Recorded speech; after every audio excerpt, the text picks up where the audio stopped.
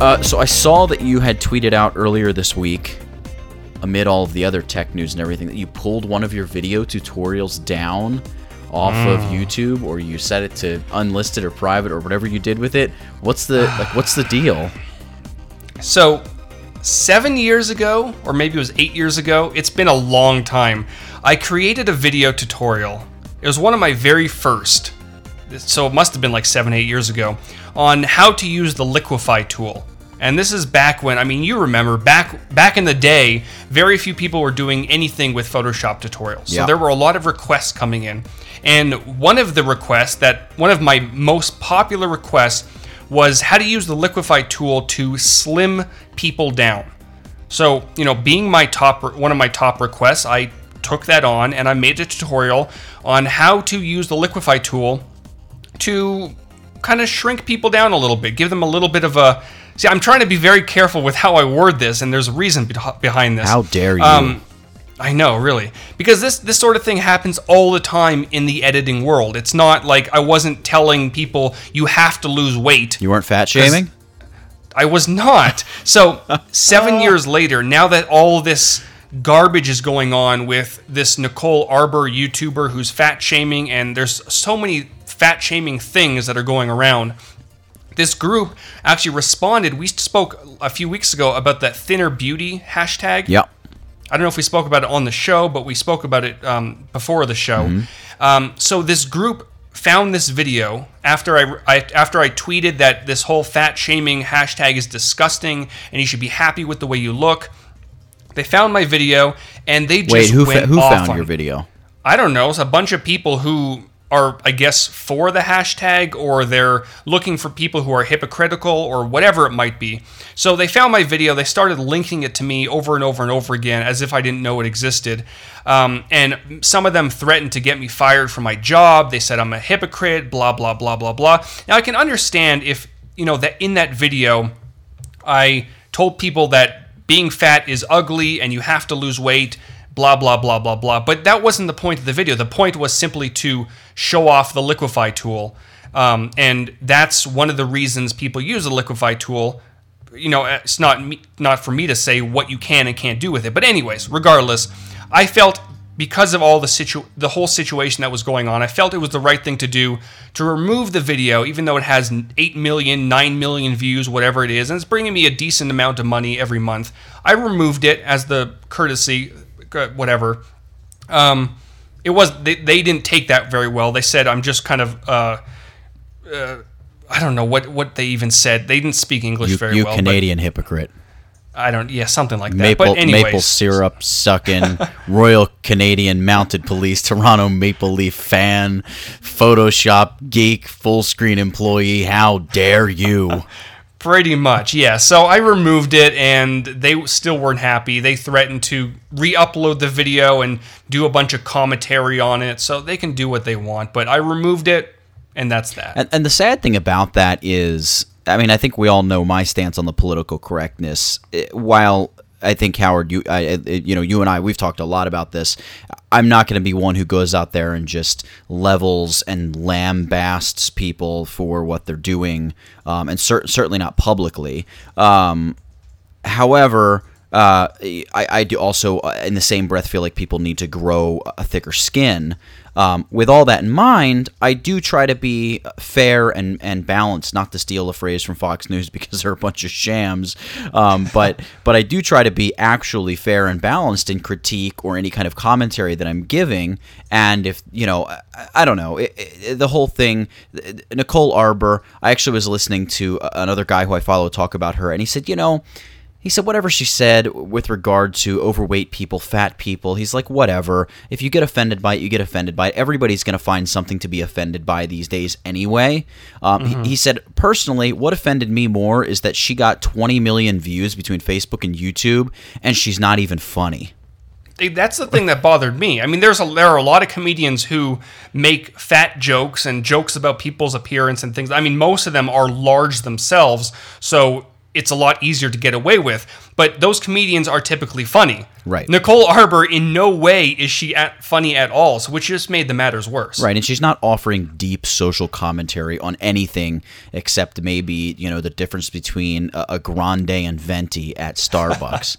But anyway, moving a little bit on from that, it is kind of sad that we live in an age where literally a small group of people through lobbying and social media could get somebody like you fired from a job just by making a ruckus. Do you know what I mean? You used to have to do something substantially wrong to be fired from your company. Now it's a matter of like PR and, let's not let this boil out of control and bubble over or anything like that. And there's no accountability. You know what I mean? It used to be if you, as a journalist, if you wrote something incorrect, you could lose your job over it. You could get in a huge amount of trouble if you falsely accuse somebody publicly. Nowadays, where's the accountability? You can write something on your blog and you can completely, lie about somebody, make stuff up, and just, there's zero accountability.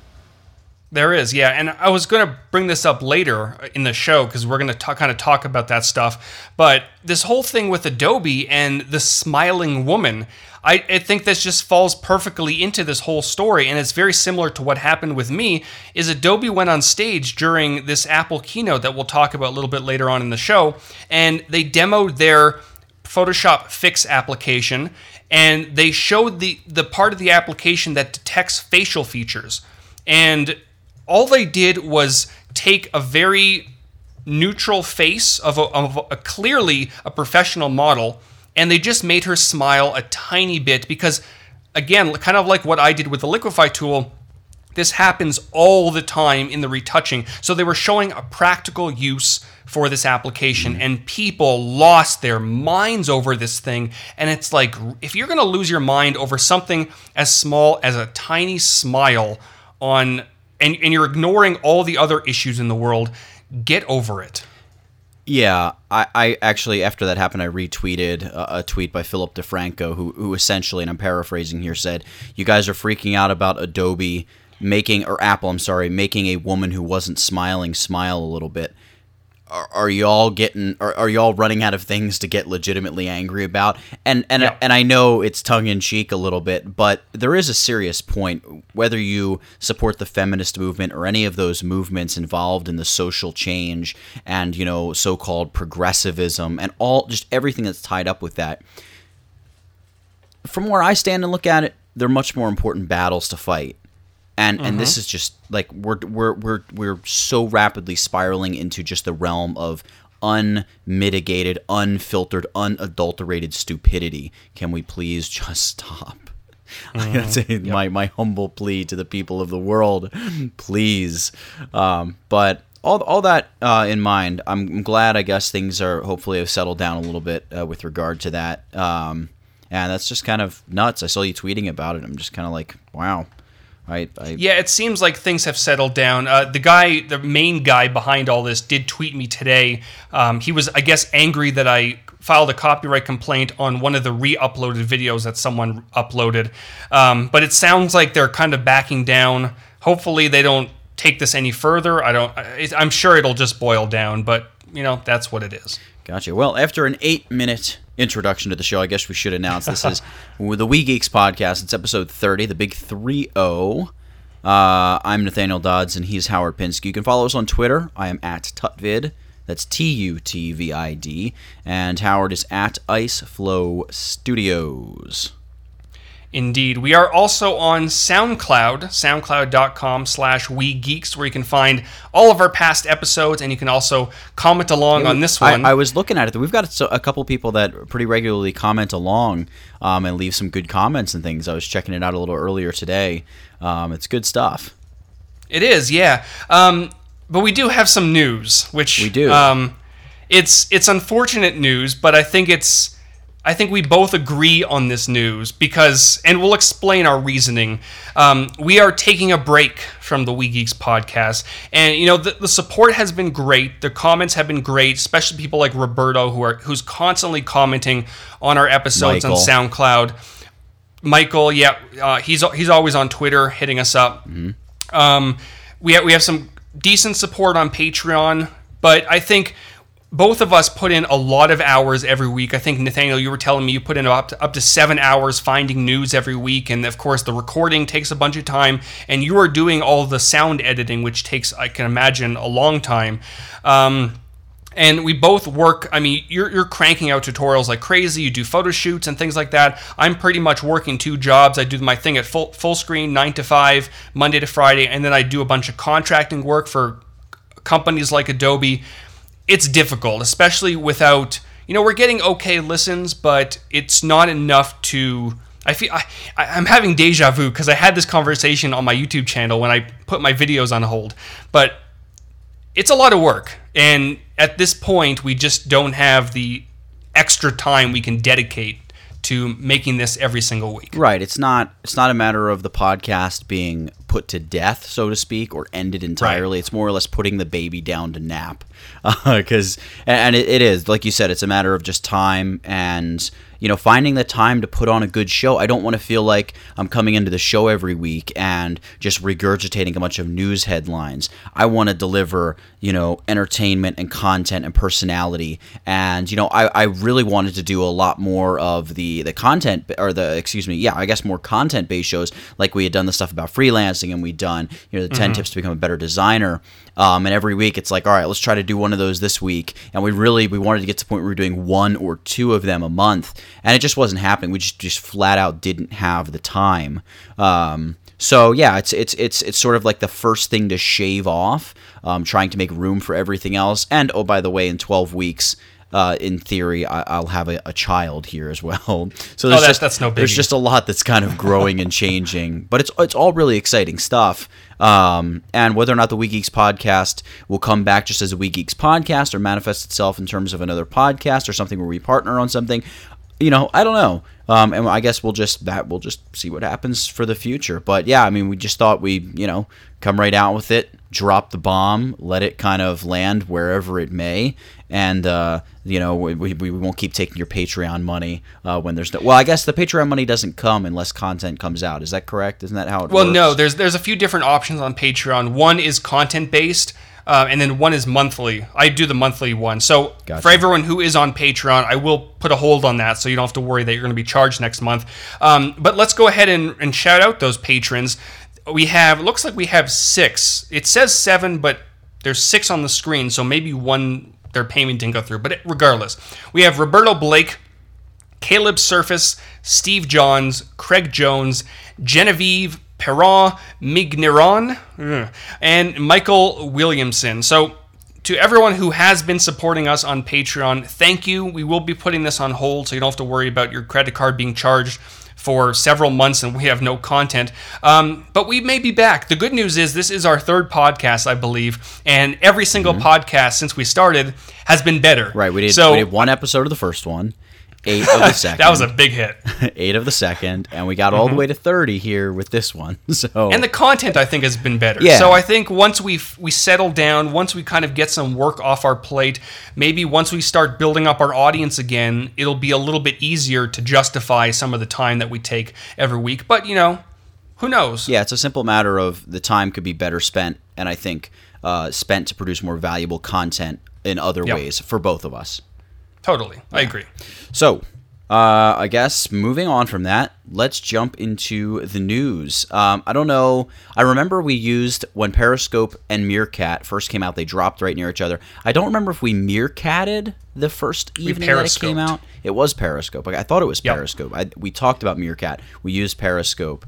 Periscope today, and today is Thursday, September 10th. This morning. Actually, today's September 10th, which means tomorrow is September 11th. Which is a day that will live on, as FDR said in infamy. So I just figured we should acknowledge that. What a day. I mean, insane. And we're coming up on the 15th year anniversary, which is ridiculous. 14 years ago it went down. Well, I really shouldn't say that. It happened. It went. The whole September 11th ordeal happened 14 years ago. And it just... Wow, I mean, it literally changed the world that we live in as far as security is handled and everything else. And just, wow. But anyway, Periscope. So we periscoped the the first day that Periscope came out, and I don't remember which week that was. It was a number of months ago, though. And it was, yeah. I remember sitting there, and I flipped the camera on, or my phone on its side, hoping that it would be able to capture more of like a natural view, right? We always rip on people with the portrait photos, portrait orientation photos, I should say. Portrait orientation video is the worst. Well, now Periscope, as of today, allows you to kick it into landscape mode by rotating your phone, which is super cool. I was checking it out with a couple people that I follow on Periscope earlier today, really this morning, and it works really well, and it looks good. It looks natural. It looks like it just fits. I don't think the update has come out for Android yet, but it looks really good on iOS. It does, and the nice thing about Periscope, and I really can't speak for Meerkat because I don't use it, and I certainly don't follow the news, but I don't see much about Meerkat in my Twitter feed. But the nice thing about Periscope, it's owned by Twitter, I believe, and they seem to be paying attention to what users want. There were a bunch of features that my wife really wanted to see come to Periscope, and she was tweeting at them and just like mentioning it. And of course, she wasn't the only one. A bunch of people were asking for these features. But they named the one toolbar the Michelle toolbar after her because they got her request. They certainly did. But, a bunch of those features have already come out. And, of course, landscape mode. And, people say why landscape mode should have been here from the beginning or it should have been here a lot sooner. But people don't realize how long it actually takes to release these updates. Because it's not a simple line of code that supports the video turning landscape. Everything has to be redesigned. The whole UI has to be redesigned. They have to figure out which side of the screen certain things will go on. There's a lot involved. And, of course, they have to prioritize things within the company to figure out what they're going to release and when. So it's nice to see that Periscope and Twitter are releasing these features that people are wanting. I haven't really used Periscope much. I know you were tweeting earlier, I think it was earlier today or yesterday, that you want to start using Periscope a little bit more. Yeah. I need to get on that, but it's something that'll do eventually. Yeah, it's such an interesting, easy to fire up application. You start it up and you just live stream what you're doing. And sure, the audience is going to start out small, but people who do it well, they get pretty solid follows, and it looks like you get the stats as far as how many people are in the room, not just at every exact moment, but people come and go. So to get a good statistical overview and see that, all right, maybe there was 100 people in the room at any given time, but over the course of my Periscope broadcast, I had 2,000 people that came through. That's pretty cool, and I feel like it's a nice way to reach out. I was actually just talking to somebody. I'm getting ready to potentially start this partnership, I guess you could call it, with a radio host who used to be a big national headline, number one show guy. He was actually in the Madden video game, and I was talking to him, and he's all about the live broadcasting, and one of the things I told him was on very rare occasion would I see you building an audience through live broadcasting. Live broadcasting, as far as I see it, at least seems to be sort of a cookie you give to the people who follow you, and you may pick up some additional people along the way. Now, as of one of the new changes in Periscope that may be changing a little bit, because you're able to share out and recommend this Periscope broadcast to people, everyone on your Facebook page and everyone on your Twitter feed. So the sharing options, and I believe that's both of those features are new just to this feature today, where you can just, recommend this Periscope and send it out on my Twitter feed or Facebook timeline. So I think stuff like that could really help, because you could have legitimate organic reach. And that's honestly, in 10 years from now, maybe less time than that, I really think stuff like Periscope is going to be the way of the future. The person, you're your own brand, you're your own marketing agency, you're your own TV show, and you now have the tools to broadcast all that stuff as well. So it's cool to see something like Periscope turn into what it's turning into, and I really think it's going to be a huge part of the future.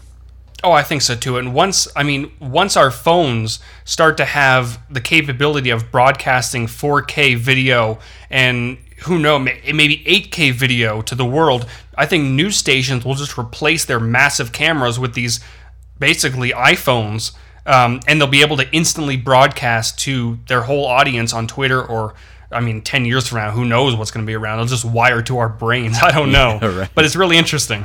Yeah. So other than that, I was telling you just before we got on, Howard, I ran out to my office supply store, local office supply store, national chain, and I was checking out. I had to pick up a couple small things, and lo and behold, on the card reader there at checkout, they had replaced the typical, I'm not even sure what kind of payment scanner it was, one that you would press your card up against. I think it's the NFC. Yeah, maybe it is just NFC. Whatever, just the standard. It was in some cards, but a lot of cards didn't have it. Reader, and it had this white patch over it, like a white glued, label that covered it up, and just said now accepting Apple Pay and Android Pay. So sure enough, when I got home, I checked it out, and it looks like Android Pay has rolled out to millions and millions of retail establishments as of today. I believe in the United States. I didn't see stuff about foreign countries, and I'm not sure how that's being dealt with. But that's pretty cool if you've got Android and you're into that. I still have never used Apple Pay to this day. Obviously, I've never used Android Pay either. I don't have an Android phone, so that makes that a little tough. But again, we're talking about the way of the future. I would not be shocked if that is in fact the way of the future, and I'm just sort of stubbornly resisting. I'm not actively resisting. It's just I'm comfortable where I am and I'm using what I have. But I know you've had some experience with Apple Pay. I have. I use Apple Pay whenever I possibly can, and I'm always surprised at how well it works and how quick it works. And even though I don't see the security of it, it's when you really look into it, it's incredibly secure, a lot more secure than a credit card. And it's really nice to see that Android Pay is now available. The funny thing is a lot of these places that are putting these little logos on their payment terminals, they've been able to accept a lot. I mean, not Android Pay because that wasn't actually available to Android users, right. But Apple Pay, there are a lot of places that I can walk into now that it doesn't say it accepts Apple Pay, and they may even say we don't accept Apple Pay. But if you try it on the NFC terminal, it may work because the technology is pretty much the same. Right. So I think now that Android Pay is in the wild and retailers are going to start accepting this, it's going to boost the what's it called? It's going to boost the industry in a whole. Right. So more retailers will start accepting Apple Pay and Android Pay. Right, and I feel like the infrastructure and technology with that is going to take off and become more convenient and easier and more prolific and prevalent. Pretty much everywhere you go. So cool stuff. Android Pay.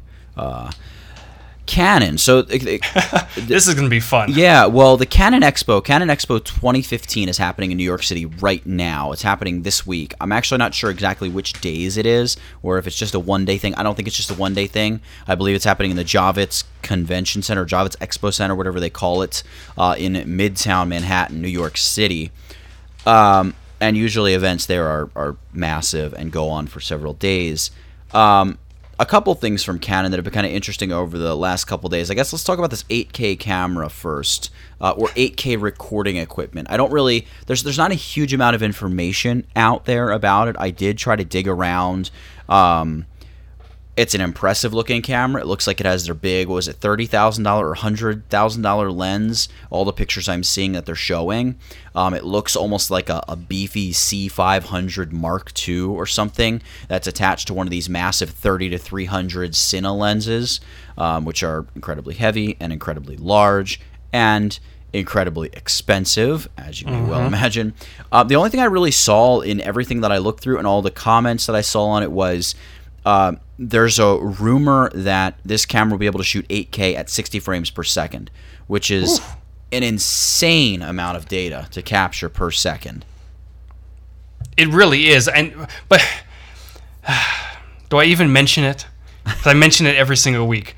They're releasing these cameras, 8K, 120 megapixels, 4 million and they ISO. still don't 4 million ISO, and they still don't have a camera that records 4K. Well, am I crazy? Well, yeah, the professional DSLR. I mean, because the C300 Mark II, we talked about that. That shoots in 4K, but it's also $17,000. So you know, you and I Consumer making YouTube grade. videos, right? You know, if we're a big shot YouTuber, honestly, even then, why would you go with the C300 Mark II over like the Sony FS7, which also, by the way, I believe shoots 4K and it's like $8,000 or something like that. Yeah, and I think Marcus Brownlee, MKBHD, was at the Apple event this week, and he was shooting everything on his A7R2, which apparently, according to him, was unbelievable, an unbelievably good experience. Yeah, I and actually, that's what, 3,000? I think it's a little less than 3,000, or maybe it's a little more. Maybe it's 3,200. I think it's 32. Yeah, it's either 28 or 32. But yeah, it's right around $3,000.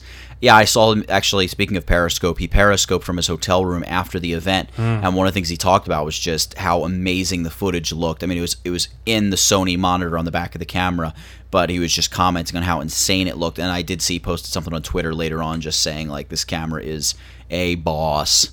So yeah, so the 8K recording equipment. Who knows how much this camera is going to cost? It looks ridiculous, but they're also, as you just mentioned, they say they're building a 120 megapixel DSLR camera, which is massive. We always say, who cares about the megapixels? Don't count the megapixels.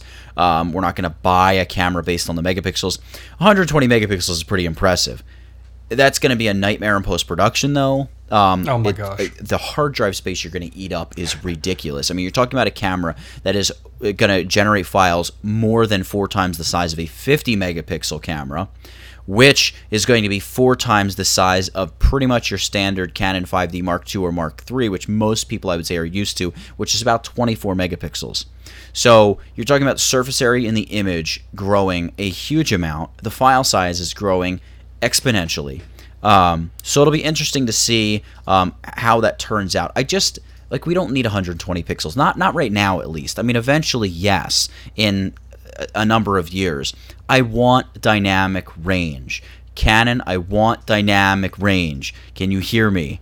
Dynamic range, sharpness, low light capability, better autofocus, although the autofocus, I have to say, has gotten a lot better since the Canon 5D Mark III came out. Noise. I want your noise pattern to be more organic. And Nikon and even the Sonys have beautiful noise, where the noise shows up. So yeah, interesting, but I'm kind of at the stage with Canon where it's like I'm waiting for everything to be put together. You know what I mean? It's like we've got a dot here and a dot down here and a dot up here, but there's no line to connect everything together. It's just like these big, beautiful features, but no overall cohesive unit.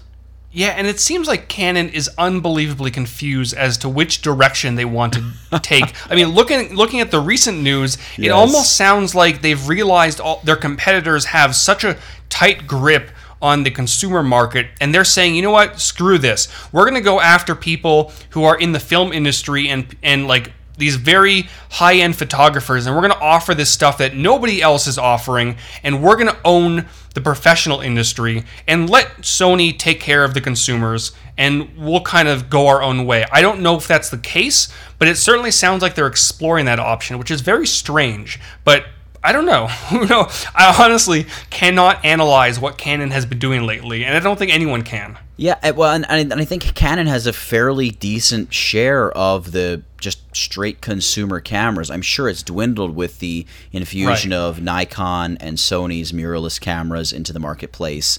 And a lot of people just generally moving away from point and shoots because you have a smartphone, and who's going to carry 2 cameras around with them, especially when the one connects to Facebook, Twitter, Instagram, Snapchat, all of that stuff. It's your phone, and especially with the kids, the younger generation on Snapchat. You can't Snapchat from your little Canon point and shoot or Nikon point and shoot or Sony point and shoot or whatever. So that there is that. So yeah, maybe it is they're just doing that, but it seems like they've just discovered like the idea of throwing out big, sexy specs, and they're just like 4 million ISO, woo! We got. I don't know what it's going to get them though. 120 megapixels. Well, and that just leads into the last thing that they've unveiled in a massive 250 megapixel sensor. And I don't know what's next. I don't know if you've seen pictures of this camera, but it literally is just a metal box with a handle on top. Yes, it's painted red, and that's just kind of what it is. It's the typical Nikon and Canon and actually Sony sensors were called APS-C sensors. This is an APS-H sensor. I'm not sure what it stands for. It's hilarious. It's still smaller than like your true quote unquote full frame 35 millimeter camera, but it's a just physically large sensor. And it's huge. I mean, the images at 250 megapixels, 19,580 by 12,600 pixels, is quite large, as you would imagine. I actually saw a video of this being used.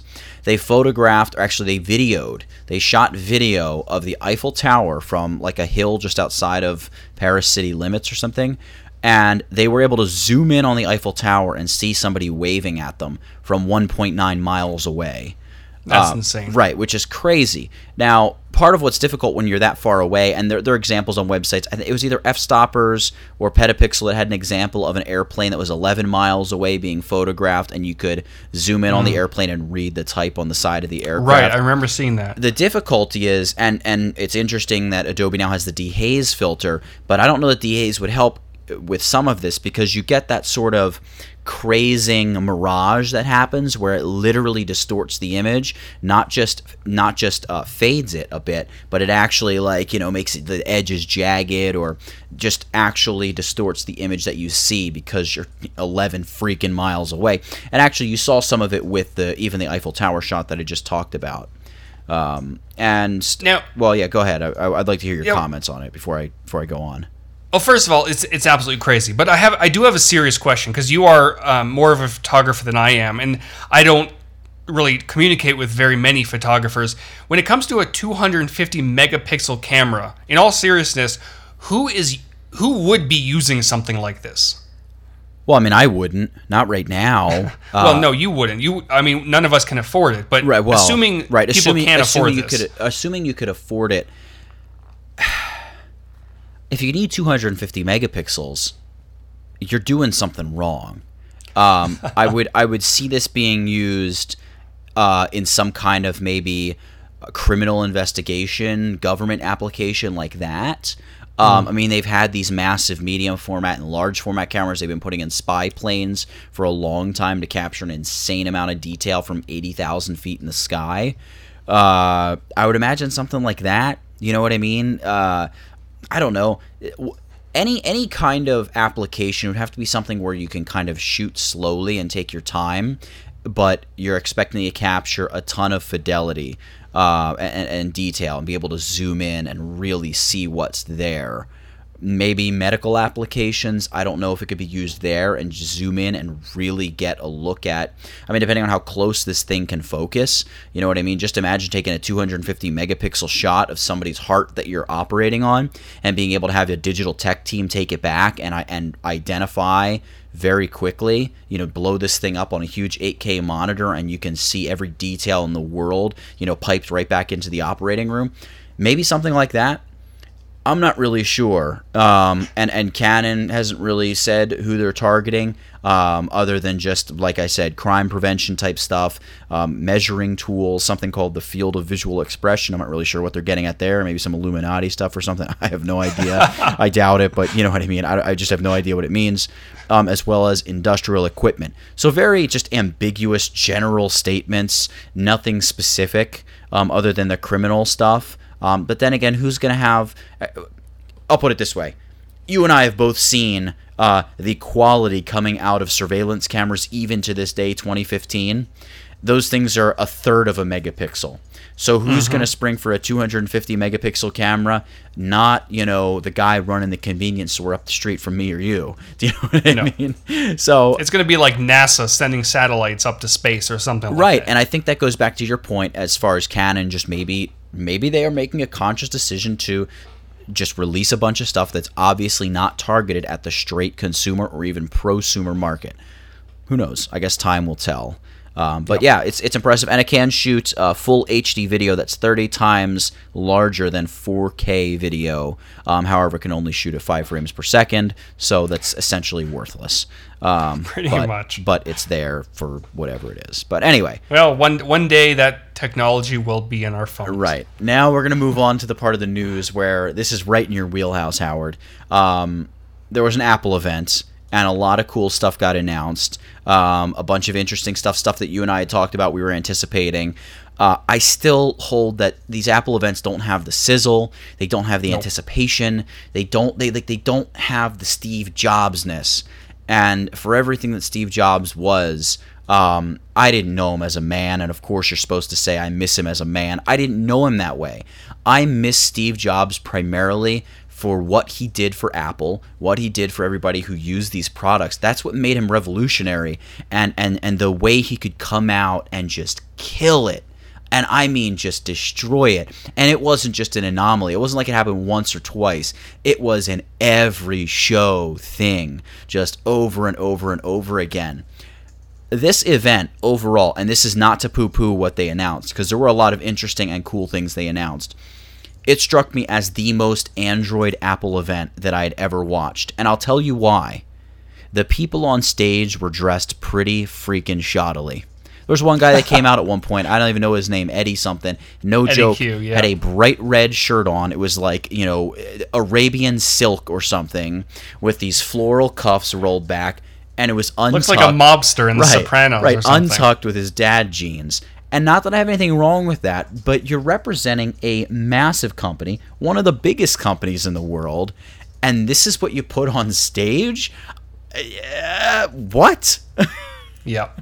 It just seems like Steve Jobs was able to push Apple and its employees to come out with things that nobody else was coming out with. And since he left us, it's just been a lot of the same. It's been Apple trying to catch up with the competitors, or trying to add very gimmicky things that maybe the competitors don't have, but it's not something that's very practical. Mm-hmm. Now, I will say that this event, aside from the whole weird vibe to it, I think product-wise, it's been one of the strongest in the latest years. Because recently, I don't think Apple's done very much, at least nothing that's really surprised me.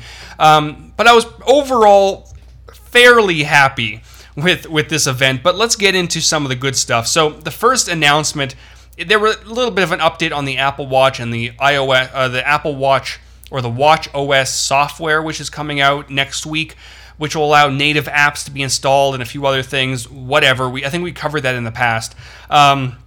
They're also introducing new bands. There's an orange band and a red band and some pastel-colored bands, whatever. So the next thing, this was the big one. Well, sort of the big one. Most controversial. iPad Pro.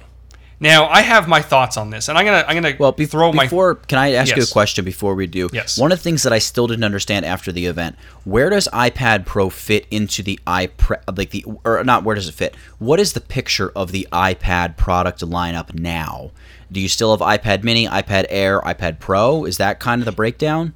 Yes, so the iPad Mini was updated. Right. They have the iPad Mini 4, which is basically the iPad Air 2 in a smaller form factor. The iPad Air 2, which is the larger, 9-inch display, right. Something like that? The traditional iPad size. Right, that's still there. It hasn't been touched or updated. Right. And now we have the iPad Pro. Gotcha. Which, here are my thoughts. I'm going to throw these thoughts out there and you can respond. Go for it. It's called the iPad Pro, and to me, the word pro is short form for professional. Mm-hmm. At least that's what I would understand. And professional, to me, is someone who makes a living and makes money doing an activity or a craft. So I would expect this iPad Pro to allow me to continue my professional work that I do on a day-to-day basis on this iPad. The problem is the iPad Pro, even though it's a 12.9-inch display, which is big, basically the size of a MacBook, it's has the A9X chip, which is unbelievably fast. A bunch of other things here and there. I did see, it runs to bump in for a second, I saw that they briefly had put up that it was going to ship with 4 gigs of RAM, but then that was pulled down off their website, Apple's website, that is. Shortly thereafter. Yeah, Adobe, I think, also posted that as well, that in order for Photoshop Fix to run, it had to have 4 gigs of RAM, which is great. But the big problem for me is that it still runs iOS. Yeah. And all the applications that I need to do my job need to be run on OS X. So there's absolutely no way to install OS X applications on this unbelievably powered iPad. And to Adobe's credit, and I'll get into this later, they're trying so hard to come up with applications to basically redesign their applications to work on these mobile devices.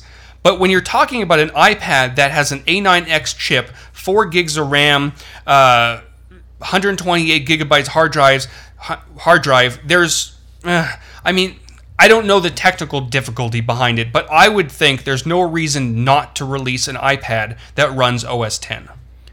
Yeah, and for Adobe and other companies that are similar, you're caught in sort of this limbo of trying to design half-hearted applications for a mobile operating system instead of just being able to say, hey, that takes Mac OS X. Boom, Adobe Photoshop is just going to work on it. Do you know what I mean? And Photoshop Fix, just for the record, is an awful name. It sounds like we screwed it up. This is the Band-Aid we're putting on it, doesn't it? Like, that's the first thing I thought when I heard the name Photoshop Fix. Awful. And maybe I'm scarred from previous versions of mobile Adobe apps, which I think to an application have been pretty awful, every single one of them that I've ever used. And just severely limiting to the point where, like you said, this isn't a professional application. Like Photoshop 4 would have done a better job at the stuff I needed done than the original Photoshop Touch or even updated Photoshop Touches. Yeah, and there are a lot of articles out there now that I think Justin Seeley wrote one, and the overall tone was, the iPad Pro is not going to be for everyone, which I totally agree with. Right, but here's my problem. That's every product. Well, of course, yeah, but my problem is the name, iPad Pro. Again, like I said, it gives off the impression it's for professionals, which, sure, if you're in the field and you have already a custom iOS app built, maybe you can kind of get away with it. But then again, you can get away with it on an iPad mini or iPad Air 2. I think Apple should have named this the iPad Plus. I know it sounds stupid because you have the iPhone Plus or the 6 Plus, but here's something else that bothers me. I was kind of writing up an article. I haven't published it. I'm not going to. But on the product page for the iPad Pro, it shows iMovie editing 4K video. If you're a professional, you are not using iMovie. I'm sorry, you're just not. And the fact that you cannot run Final Cut on the iPad Pro, it's not a professional device. Yeah, I mean, my question is, what's the device for? And I know this is a question that's been asked with the original iPad up through the Apple Watch. Everyone does it. Is it a gaming iPad?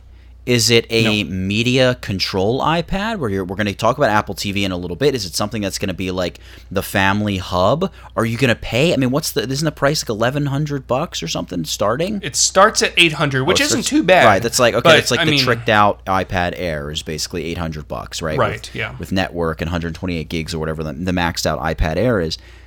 But I don't understand it. Aren't you wasting this incredibly fast chip? 4 gigs of RAM. For who, for what?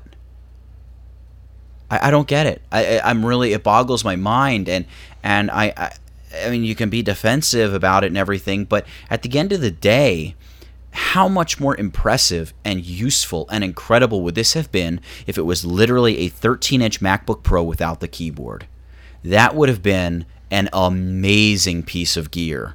That would have been something that you could have charged $1,500 for, and I don't know if I could have resisted not picking one up. Do you know what I'm saying? Right. Because, and we're gonna we'll talk about Apple Pencil in just a second, but with something like Apple Pencil, I mean, it's gonna blow my stinking mind. I mean, think about somebody like Kyle Lambert. We interviewed him way back in another podcast that we had done. He would go, bonkers for a setup like that. I mean, there's all kinds of graphics people. There's this kid, actually, I've seen you tweeting about him before, and I've been kind of keeping an eye on him for a little while, the Finn's Graphics kid, who does a lot of, sketches and Minecraft artwork and things like that. Oh, yes. And he uses a Cintiq all the time. Think about how this would replace a Cintiq and blow a Cintiq out of the water. I mean, blow it out of the water.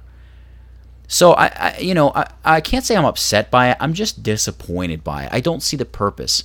I don't know. I don't want to alter my entire workflow just so I can say, oh, look, I'm editing your photos on my iPad Pro, or hey, I can edit your video. I have iMovie on my iPhone as well, by the way.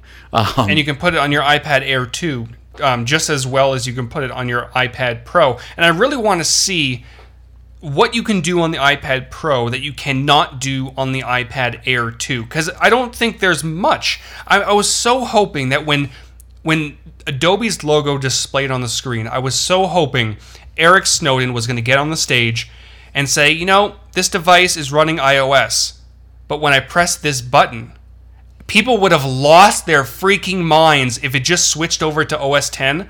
That would have been it. I don't care how much it would have cost. Also, another thing is this pencil thing. Yeah. $99, pressure sensitive, whatever. But I want to know how it compares to a Wacom. I mean, you were just talking about the Cintiq, which has, I think, 24 or somewhere around 2,000 levels of pressure sensitivity. I highly doubt Pencil and iPad Pro has anywhere near that. Yeah, it's a beautiful looking device, though. One of the things that I wasn't quite able to tell is just from the inside out how it works, how similar it is to the Wacom pen. But yeah, like you said, it's $100. Honestly, you know what I found out about the Apple Pencil that kind of struck me more than anything else? In one of these blogs I was looking around, allegedly the Apple Pencil charges in 15 seconds. 15 seconds for 30 minutes of 30 minutes, usage. Okay. And then, so I think like 15 minutes, you can get a full 12-hour use, which is quite impressive. Right, that's pretty awesome. And the reason I say that is because the very first thing that I thought about the way this plugs into the Lightning port is how soon before we have the Snapgate people breaking their Apple Pencils off, stuck into the iPad Pro, whatever. Kind of like the Samsung Note 5 issue that's going around. People are putting their pen in the wrong way. Right. Yeah. So that was pretty cool. But yeah, I mean, Apple Pencil. Am I going to pay $100 for it? In all likelihood, no. I mean, I like the Wacom. And it only works on the iPad Pro. Right, exactly. And why should I buy the iPad Pro? I'm not going to. It's like a classic chicken or the egg. I'm not going to buy the iPad Pro so I can use the Apple Pencil for nothing that I can do on the iPad Pro. Do you know what I mean? It's just I literally have zero interest in that. Let's move on to Apple TV, because this actually, I don't even own an Apple TV. I have no interest in owning one. But this got me pretty jazzed up because a lot of what they were talking about I thought applied directly to just what you and I were doing with our YouTube channels and a lot of new media in general. The way that a lot of this is becoming app-centric. And I don't think it was something they mentioned in the show, but it was an independent study that I saw that well over 70% of the time that we're on our smartphones, we don't spend that time in a web browser. We spend that time in various apps. Mm-hmm. And I didn't think about it that way because if you had asked me before, I probably would have flipped those numbers because I envision when I get on my phone as being on the internet, when in reality it's, Instagram, Snapchat, Facebook, all these different web apps. I honestly open Google Chrome to run Google searches. That's the reason I do it. And that's if I don't, remember to use Siri first. So when Apple TV started talking about, this very app-centric, and maybe you can explain that a little bit better than I can, this very app-centric approach to TV, but then just the way that the suggesting shows and the depth that Siri would take as far as show me movies that Brad Pitt has been in, break it down by genre, break it down by year. I mean, you could do incredible stuff with Siri and Apple TV. Yeah, the Apple TV has me very interested because the current Apple TV, which I've been using for years, I think I've had all of the Apple TVs. There haven't been major updates, but the UI for the most part on the current Apple TV is not good. The search feature sucks. The homepage is very ugly, in my opinion. You have to go into various applications to find, if you want to watch CSI or something like that, and you don't know if it's on Hulu or Netflix or iTunes or wherever it might be, you have to go into each of those applications or services in order to figure out where you want to go. With the new Apple TV, first of all, the UI, the updated UI, I think looks beautiful. Yes, I agree. Very clean. The colors are great. Beautiful gradients. Great. Please bring that to iTunes, please. Oh my gosh, I really hope iTunes is a whole other. We can have a whole podcast on iTunes. Yes. What was I going to say? Oh, yeah, so it's now app-centric, which is great. So someone like you, someone like me, we can theoretically, have our own app on the Apple TV. Now, I hope there's going to be some sort of organization behind that, because if you start throwing apps in there, it's going to be difficult to find. But what's going to help with that is universal search. So going back to the whole CSI thing, on the new Apple TV, I can simply press the Siri button on the new remote and say, show me CSI. And a CSI page is going to come up. And this is what's really interesting, because this is not typically Apple. It's going to show you all the services CSI is available on, from iTunes to Hulu to Netflix. So it's not going to just try to get you into iTunes and buy directly from Apple. It's going to show you all the options, which is fantastic. And like you said, there's so much depth to the search. If I was looking for a specific CSI show that featured, let's say, Robert Downey Jr., I can say, show me the CSI show that featured Robert Downey Jr., and there it would be. I don't know how fast it is. On the demo, it was very fast, but I'm sure depending on your connection speed.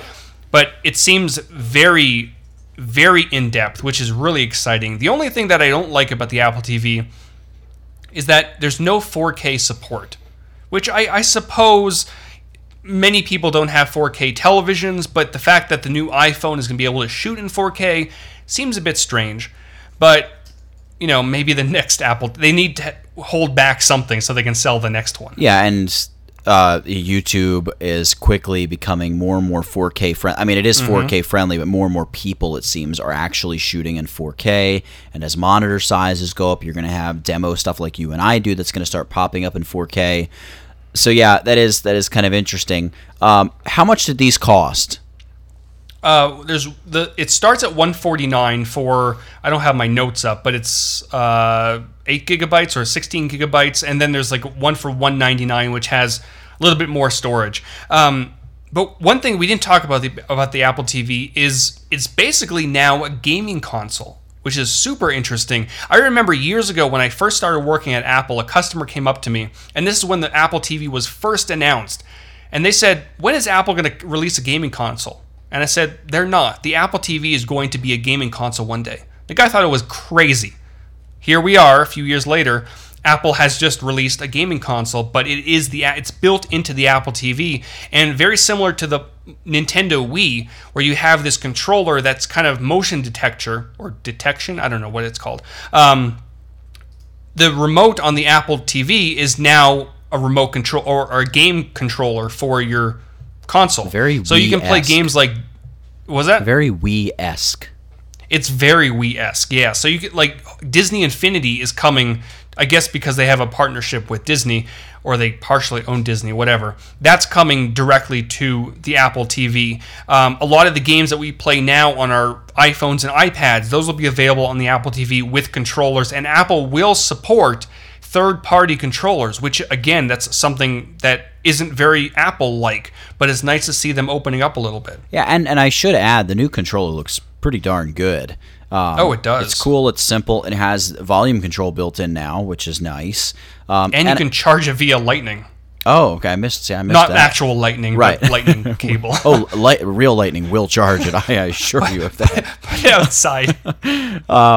But it was cool the way the touchpad worked. It really seemed like they were trying to make it a very iPhone-like experience. At least that's the way they were making it sound in the presentation. And it looked pretty natural. Because I know one of the things that I don't like, my little niece and nephew have a Wii, and the whole pointing at the screen, trying to move around to select letters and things is just wonky, clunky. And the further away from the television you are, the more difficult it gets because, you know, essentially the target you're aiming at is getting smaller and smaller and smaller. This seemed very smooth, very fluid, and a lot of just like the little skeuomorphic stuff, like when you're hovering over a movie poster, the way it would kind of hover back and forth a little bit. Oh, the parallax effect. Right, yeah. and I know it's technically skeuomorphic, and it's the thing to hate on skeuomorphism because skeuomorphism is such a word that makes me sound like I know what I'm talking about. But I think it serves an important UX purpose as well, that being people like you or my brother or my other brother who are basically blind without their glasses on. You have some kind of larger visual cue that's saying like, hey, my finger's here on the screen. You know what I mean? Or my finger's there on the screen. So I actually thought that was really well thought out and not to be criticized at all. Yeah, I'm looking at it here on the web. Starts at $149. And yeah, I mean, it looks just like the old Apple TV, the hockey puck, as I saw that you referred to it as on Twitter.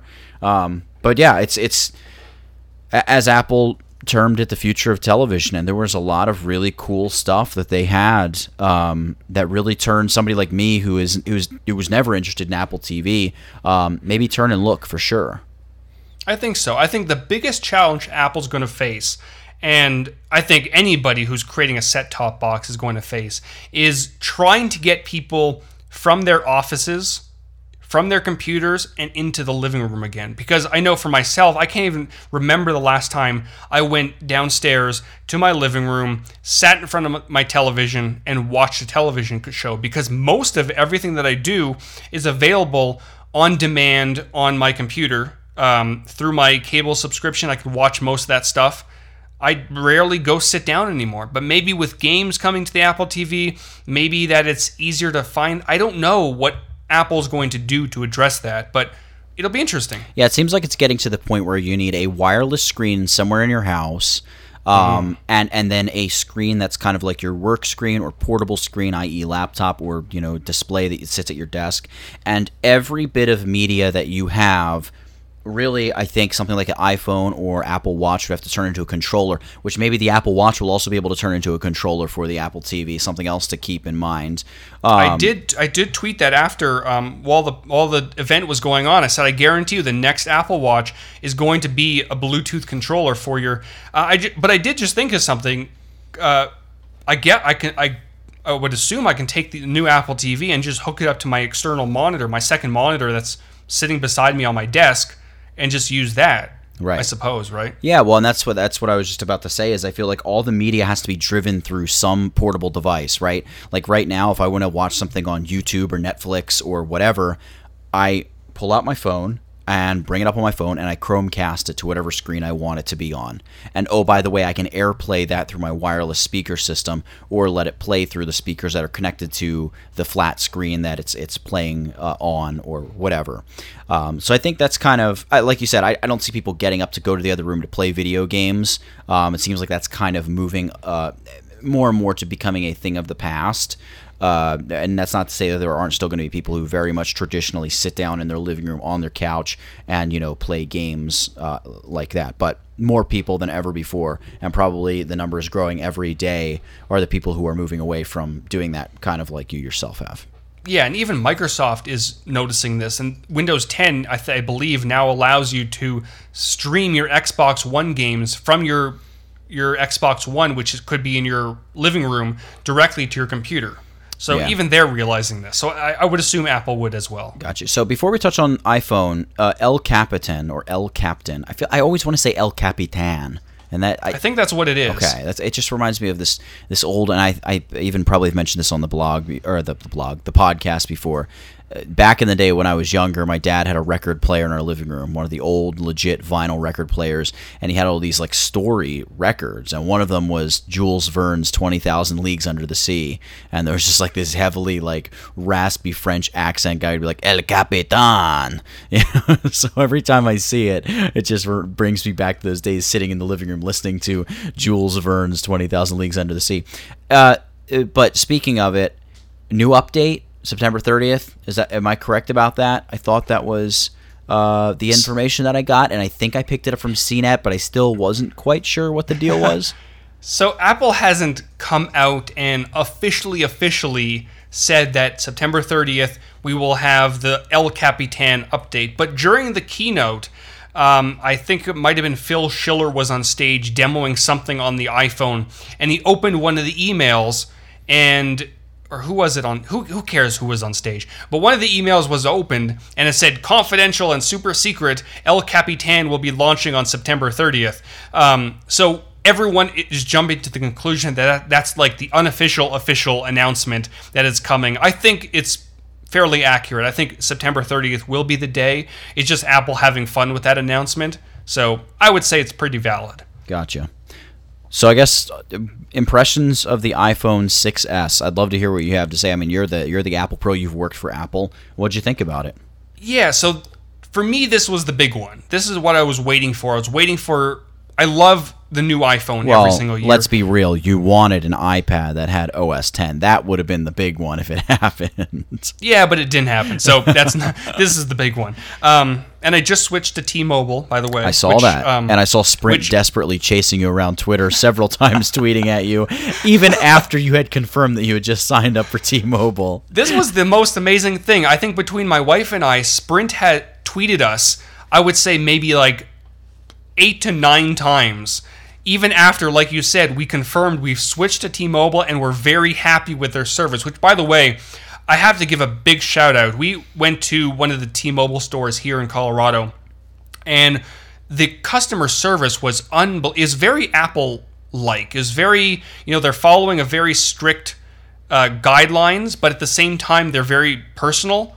And the woman that was helping us was just incredibly friendly. And the switch from AT&T to T-Mobile was fantastic, and the service has been great. Just to kind of really iterate how amazing the service, not the service, but the customer service was.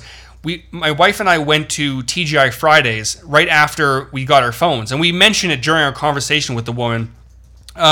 And we're sitting there eating, we're ordering our food, and all of a sudden the T-Mobile representative runs in the restaurant and said, "I just realized I didn't swap your SIM card. And she just did the whole thing right there at the restaurant, and our service was fantastic. It was just really cool. But anyway, so steak on the left hand, T-Mobile representative on the right. Pretty much. And my wife did have a steak, so yeah. So the iPhone 6S and the 6S Plus, the things that we all knew was coming or were coming, whatever, is faster processor, great. Same screen size, same body design, which we all knew because it's the S version. Apparently, it's like a 7,000 grade aluminum, so it's much stronger. I'm sure the whole Bendgate thing made a difference. Yes, and to interrupt you, I did hear from a tech blogger that the 6 Plus was several grams heavier. He felt it and thought it was heavier, and confirmed with the Apple rep there at the event that it is in fact heavier because they reinforced the aluminium or whatever on the sides of the phone. I guess in effort to look, if you take an axe to it, it's going to bend either way. You know what I mean? Of course. But I understand as far as people slipping it in their back pocket and you don't want it to bend, and understandable. But yeah, they allegedly, apparently, have in fact reinforced the framework of the phone, which is cool to see. Which is really cool. The only change to the outside is that they now have a rose gold version, which is a fancy way of saying pink. I would agree. Which I don't personally like. My wife actually absolutely hates it. It kind of looks like mold when you leave your shower for too long. It kind of looks like that weird mold color. Anyway, it's not. It's not like a beautiful pink color, and I don't know if it's the photography. Because like I know the silver looks a little bit better in the photography than it does in person. The not the space gray, but the actual silver one. It looks really sharp in their photos. Yeah, the rose gold, it's not doing it for me. I would have to see it in the store, but I feel like it's the girl's phone. You know what I mean? Like it's and as much of as much of a sexist thing as that is to say, like it definitely seems like you had gray, dark gray, and gold before, and most girls that I knew had gone with gold. In fact, I actually went with gold as well because I just liked it better than the others. But I feel like pink is kind of like their way of being politically correct and saying like, look, we got options for everyone. Possibly. I'm not sure which color I'm going to go with. I did have the white iPhone 6 Plus, but when I went to T-Mobile to switch out the phone, because they have to take that phone and give me a new phone on their jump plan, I did go with the space gray phone this time, and I kind of like it. It's kind of, it's very sleek, so I might stick with the space gray. It's a good change up. Yeah, it is. I think usually every year I switch it up. So anyways, the big things for me on the iPhone 6S and the 6S Plus is in the camera. It has a new 12 megapixel sensor, so the images will be a little bit bigger, which, whatever. If you're sharing it to Instagram, who cares? But it does record 4K video, and there were a lot of technical mumbo-jumbo that Phil Schiller was talking about. I think he even said you don't have to understand all this stuff as long as it just works. Apparently, there's going to be more dynamic range, a bunch of other mumbo-jumbo, which is great. Sharper photos. The front camera is boosted up to 5 megapixels with quote-unquote Retina flash. Apparently, there's a chip in the iPhone. I know you're rolling your eyes, so am I. There's a chip in the iPhone that will allow the screen, the display of the screen, to light up 3 times brighter than it usually does when the front flash or quote-unquote Retina flash is on. Whether that's the case or it's just a marketing thing, I don't know. But I don't know even what to say to that. It just sounds so ridiculous. I would imagine, it seems like one thing Apple is good about, like you said, is the camera and the photography aspect of the phones. So I'm sure the new camera is beautiful and the images look great, and they've got a great display on the back of the phone, which makes photos look even better as well. So I'm sure the camera is pretty amazing just from like a still photo standpoint. So I would be excited for it, in that respect for sure. Not groundbreaking or anything, but it's a camera upgrade, and that kind of gets me excited. Of course, yeah, and anything with better dynamic range or sharpness is always going to be great. I think one of the bigger things is that it now has 4K video recording at 30 frames per second, which if you have the 16 gigabyte iPhone 6S or 6S Plus, you're not going to really be able to record much. So you'll probably have to get the 64 or 128, but it's really nice, and certainly Apple wasn't the first to do this. The Samsung Galaxy Note 4, I believe, or one of the versions of the Note 4 had 4K video. It wasn't great. Send him hate on Twitter if he's wrong. Yeah, really, I'm sure I'll get it. So I'm really interested to see how well the 4K video performs, which I'll definitely be testing. I don't know if I'm going to upload anything to my YouTube channel. Maybe I'll record like a whole video using the 4K camera. I don't know, but it could be fun. Yeah, that could be interesting. And, there's a lot of people who do massive portions of their vlogs and videos that I've seen on YouTube who have been using just their, the new iPhone 6s, newer iPhone 6s, I should say, to do it. And it does a pretty good job. Yeah, and one of the last things that Apple introduced, and this is very much so a marketing thing, is something they call Live Photos, which is basically Apple's versions of GIFs, or GIFs, however you pronounce it. Yeah, I to interrupt you here for a second, I didn't get this at all. I'm just throwing it out there. I didn't understand it. It seemed like the showing off the product took a bizarre left turn at this point when I was sitting there watching it. But go ahead. So feel free to try to explain it. Yeah, so if you don't know what Live Photos is, and I'm sure a lot of people have no idea what this is, basically it's not a video. Apple wants to make it very clear it's not a video.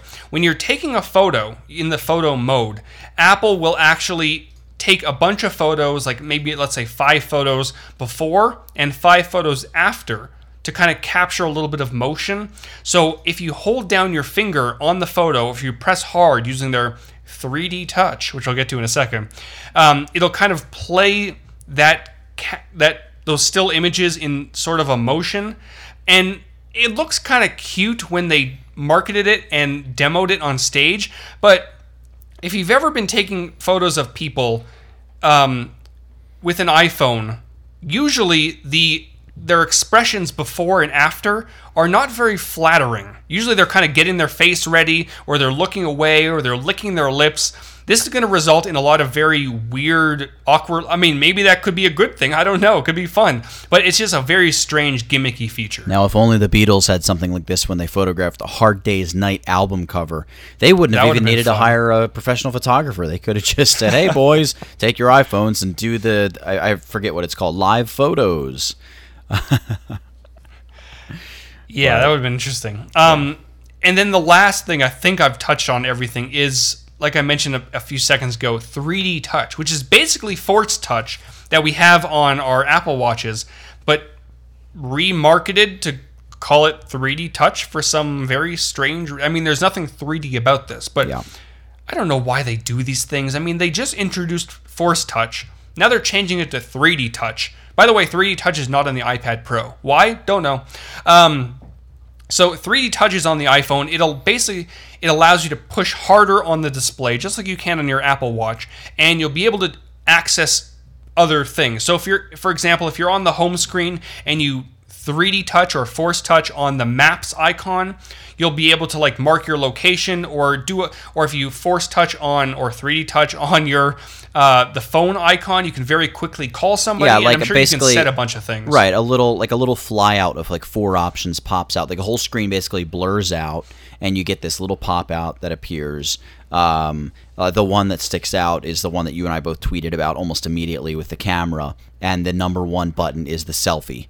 Like emergency selfie. Yeah, for the ladies and gentlemen, for the time those moments that you need to take an emergency selfie, we've got a selfie button baked right in for you. It's like so it'll basically open up the camera and go straight to the front-facing camera, which is. I mean, it'll save you a second or two. Right. But for the things at least things that I use it for, Snapchat, I don't have that option unless that there's going to be a 3D touch option when I press and hold Snapchat that I can, go front-facing camera or rear-facing camera, which I guess I'm sure that would they be will, kind of right. That would be kind of cool because like you said, it saves seconds. And overall, I mean, I'm sure you're going to get into it. Like the email example they showed, there was stuff like that looked great for just saving time.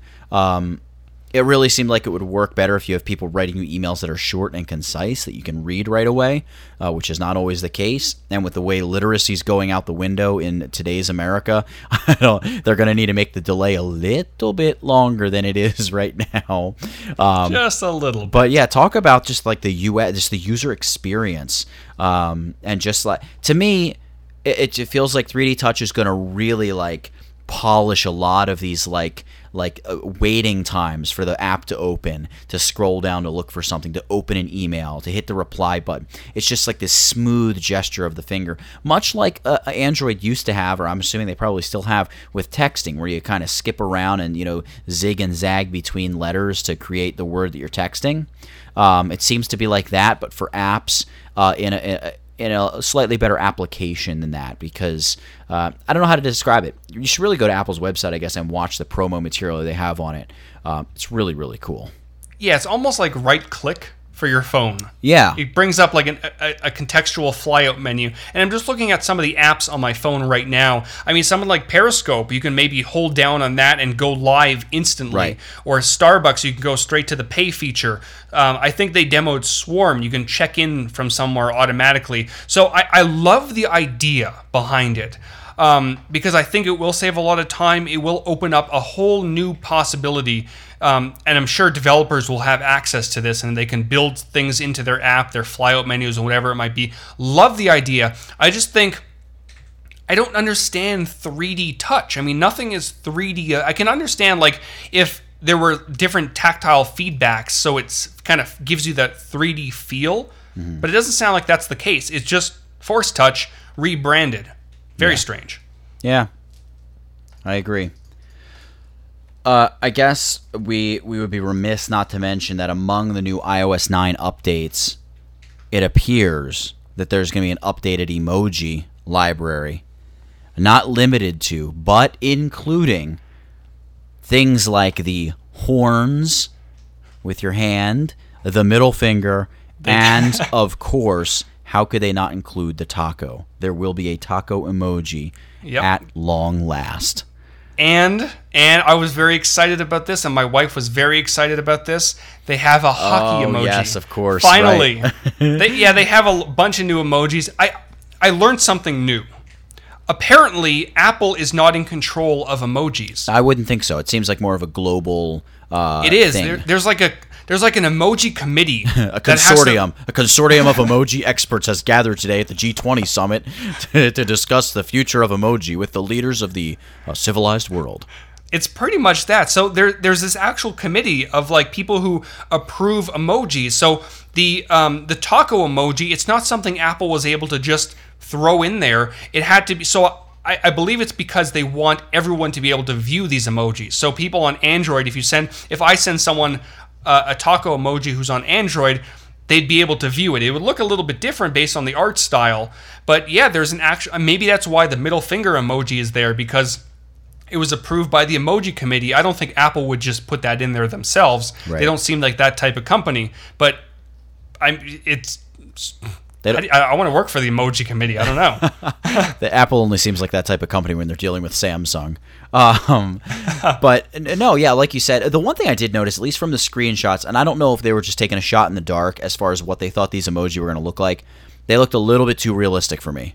They didn't have like that plasticky emoji feel. You know what I mean? That's just like the nice little, just concise, clean graphic that you can just bloop, drop there into the text message and have it sit there. They looked like there was, I think the Taj Mahal was one of the things that was just kind of like thrown in there.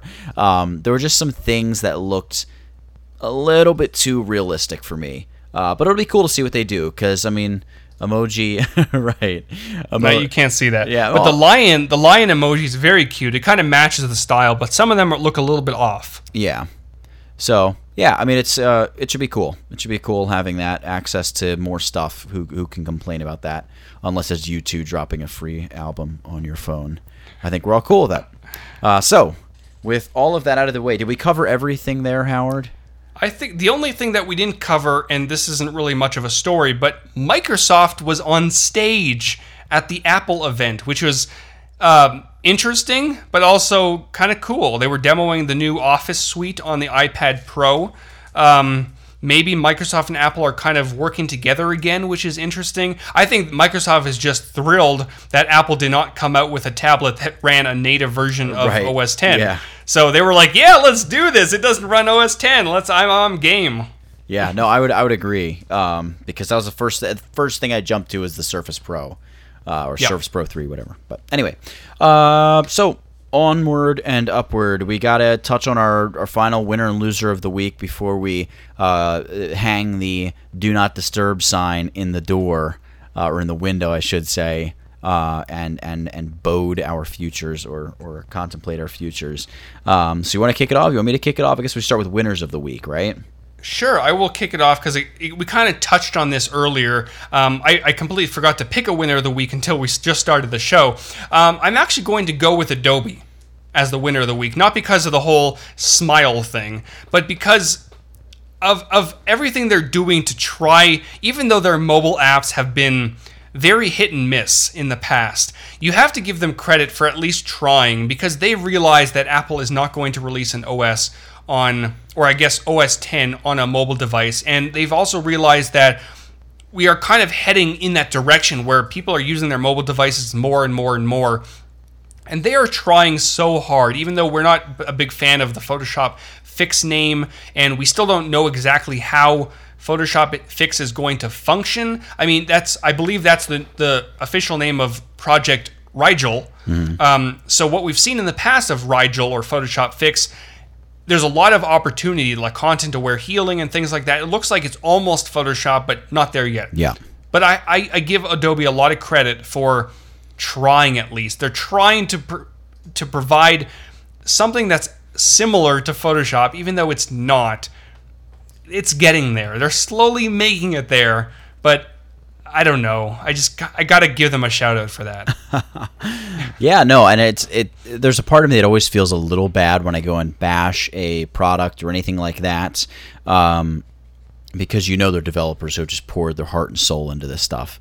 You know what I mean? Who've worked the 12-hour days for months and have just poured it all out, and then to have put it out and have some idiot behind a computer bash it. That's got to suck. I mean, we don't like when people do it with our tutorials, and we're not spending 6 months to develop a tutorial. My winner of the week, this is straying outside of tech altogether. Not only is the NFL season officially kicking off tonight, or did, with the Patriots defeating the Steelers, amid all of their cheating scandals and whatnot. Got to throw in that little barb. The college football season started last week, and we have a school here in Philadelphia in the city proper called Temple University. They played my wife's school, Penn State. That's where she went. And for the first time since 1941, before the Great War, before World War II, before Pearl Harbor, FDR, Franklin Delano Roosevelt, was still the president of the United States of America. 1941 was the last time that Temple University beat Penn State University in an American football match. Wow. So I have to give them some props. They went out and they handled Penn State. And Penn State is a major program. And for those of you that don't know or are not familiar with college football, Penn State is such a big school and has such a big team. They have the second largest stadium in the country. Bigger than any professional football team here, bigger than any professional baseball team here. They have the second largest stadium in the country. It's absolutely massive. So big props to Temple. They did it here in Philadelphia. They didn't go out to Penn State and do it, but still, props to those guys. Cool to see them do that. And I'm not even really a Penn State hater. I bust on my wife about it. But it was just kind of interesting, like, hey, they went out and overturned something that was 75 years in the making. So kudos to those guys. Loser of the week. You want me to start with loser of the week? Go for it. I actually may have the same loser of the week as you. It's possible. I was going to do Adobe getting slammed for the quote-unquote sexist Photoshop fix, but I figured that would just be too easy, and sure enough, we brought it up earlier in the show.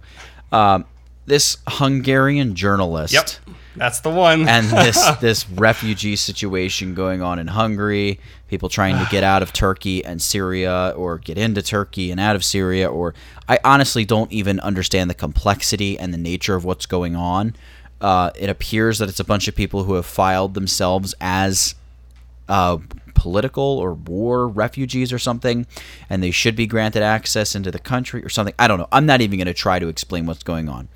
What I know is I saw a video of a Hungarian camera woman who stuck her foot out as the police were chasing this group of refugees across this little field or something. And made a bunch of other camera people, just sticks her foot out, calm as day, and trips over a father carrying like half of his family's possessions and, oh, by the way, one of their kids. And you can see him in the video. If you watch the video, as soon as it happens, he turns around and he starts yelling at her, like, what did you just do to, like, why did you do that? And he's not speaking English, but it's very apparent as to what he's angry about. Yeah, and this is actually one of two videos. I'm looking at the Petapixel article here. This is not the first time she's done this. She's tripped other refugees that were running wherever they were running. I don't know exactly, but it's just. Thankfully, she was fired from her position. Looks like she was fired very quickly. Her manager or the station or whoever it was, one of the adults in charge. That's true. I mean, at this point, there's no way they couldn't have fired her. They had to fire her after seeing these videos. Just disgusting the way she handled this. Why she did this, I have zero idea. That was exactly what popped in my mind was why. Yeah. I don't know. It's bizarre. Blows my mind. But I'm sure you've all seen this this article, these videos. They've been going around like wildfire. I don't have much to say about it except she is the loser of the week, and we both agree on this one. Yeah, so that's a unanimous. I think is that the first unanimous loser of the week? It may very well be. It might have been. I don't know. But yeah, so I guess with that we'll wrap it up. Like we said, we're not killing off the podcast. Don't be sad that it's taking a temporary break. Be glad that it ever happened, in the words of somewhat more tech-savvy and modern Winnie the Pooh, right? Isn't that where that quote came from? I don't know. Sounds great. I have no idea. But yeah, we're just got to kind of take a break from it, focus on other stuff. We both have crazy stuff going on. And I think it's going to afford us both the opportunity to bring a lot more really valuable content. Not that I don't think the We Geeks podcast delivers valuable content. But we're talking about, I think, on the scale of the valuable content that I'm able to deliver, I think it's on the low end of it. And I think there's other ways that myself, and I'm sure you as well, see much more valuable ways to spend the time that we're spending on the podcast, than to continue just pushing and pushing and pushing for months and months and months. And I don't want to, I don't think either of us wants to get 3 years deep in a podcast and look back and say, why did we spend all that time on a podcast, never having done X, Y, or Z instead? So yeah, I mean, that's kind of what sparked the decision in my mind, and just, work, being insanely busy, working more hours than ever before on my end. And I mean, right now it's 12:30 in the evening, or in the morning, I should say. And I'm still up recording this podcast, and when I get off, I have a design job I still have to finish, and then get tutorial stuff ready for tomorrow. And tomorrow's a crunch day for me as well, because the weekend I'm going away for a wedding. So it's just, it's everything happens all at once. When it rains, it pours. I think that's what I'm trying to say.